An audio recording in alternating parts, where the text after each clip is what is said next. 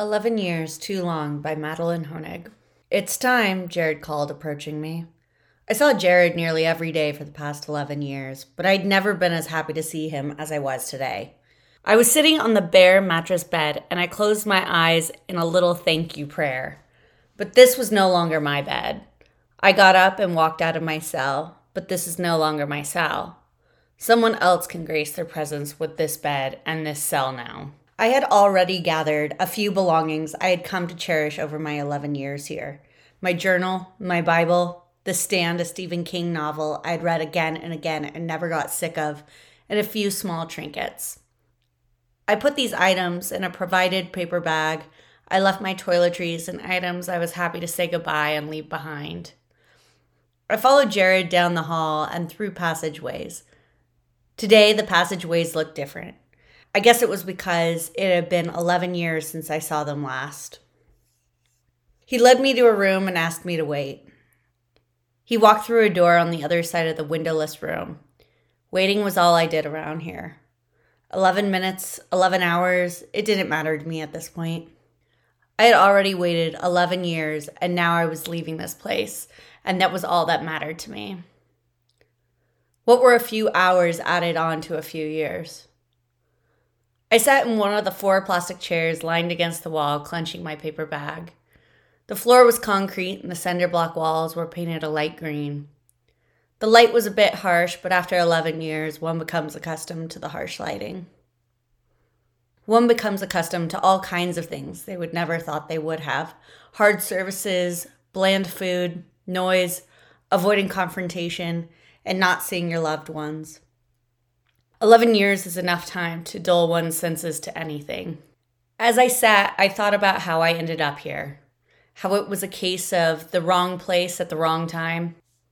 I happened to be wearing a black hoodie in the same neighborhood at the same time another man with dark skin was wearing a black hoodie. This other man shot and killed a liquor store attendant a block away from where I was. I was wearing a black hoodie and out for a jog after my late night job. Pair that with a public defender, and that is all it took to find me guilty. That day, my muscles were still sore from leg day. I should have listened to my body. I should have stayed home. It was God's ways of telling me to stay home. But I didn't listen. I decided that a short jog was better than no jog at all. That was an 11-year mistake. It took them 11 years to match the DNA of the real killer with the DNA found at the scene of the crime. 11 years of having the evidence and the technology, but not getting around to it. That was 11 years too long. Jared came back into the room. "Follow me," is all he said. He signaled to a window and I set my paper bag on the ledge. A large woman in her late 40s and short wild hair sat on the other side of the window. Although I was standing well above 6 feet, she was perched above me and made me feel small. That's another thing one gets used to with 11 years in here. Feeling small. Feeling smaller than the guards and the other prisoners. Feeling smaller than ever before in my life. "Please sign at the bottom here," she said, placing a form and a pen in a metal box and sliding it over for me to retrieve. I reviewed it to verify that it was not a form to stay for another 11 years or a transfer to another facility for another 11 years. I put the pen to paper and made the loops I had developed in the outside world. I slid it back to her in the metal box. "And this one?" Again, I reviewed it, signed it, and slid it back into the metal box. "Here are your things." She now slides a clear plastic bag with my name written on it in the metal box. "Please review it and sign the paper included when you have verified everything is there. There is also a bus ticket you can use to get to where you need to go." I review the contents of the clear bag. A pair of black basketball shorts, a white shirt, and a black hoodie. Sweaty socks and a pair of Air Force Ones. A Fitbit and a pair of keys. That is it. I sign the paper and slide it back through her metal box. "You can change in the restrooms over there. Put your jumpsuit in the provided receptacle." She points to a door opposite to where she is sitting, and you are free to leave through those doors.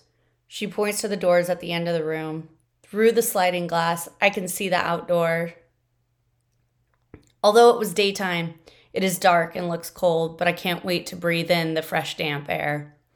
I enter the restrooms, enter the handicap stall, and set both bags on the floor. I change into my shorts and shirt. I put my socks on and then my Air Force Ones. The Fitbit is dead, but it's the only possession I have, so I put it on my wrist. The keys are in my pocket. I was sure the locks have changed, but I needed to see for myself. I bundled the jumpsuit and the hoodie in one and disposed of it in the reciprocal provided.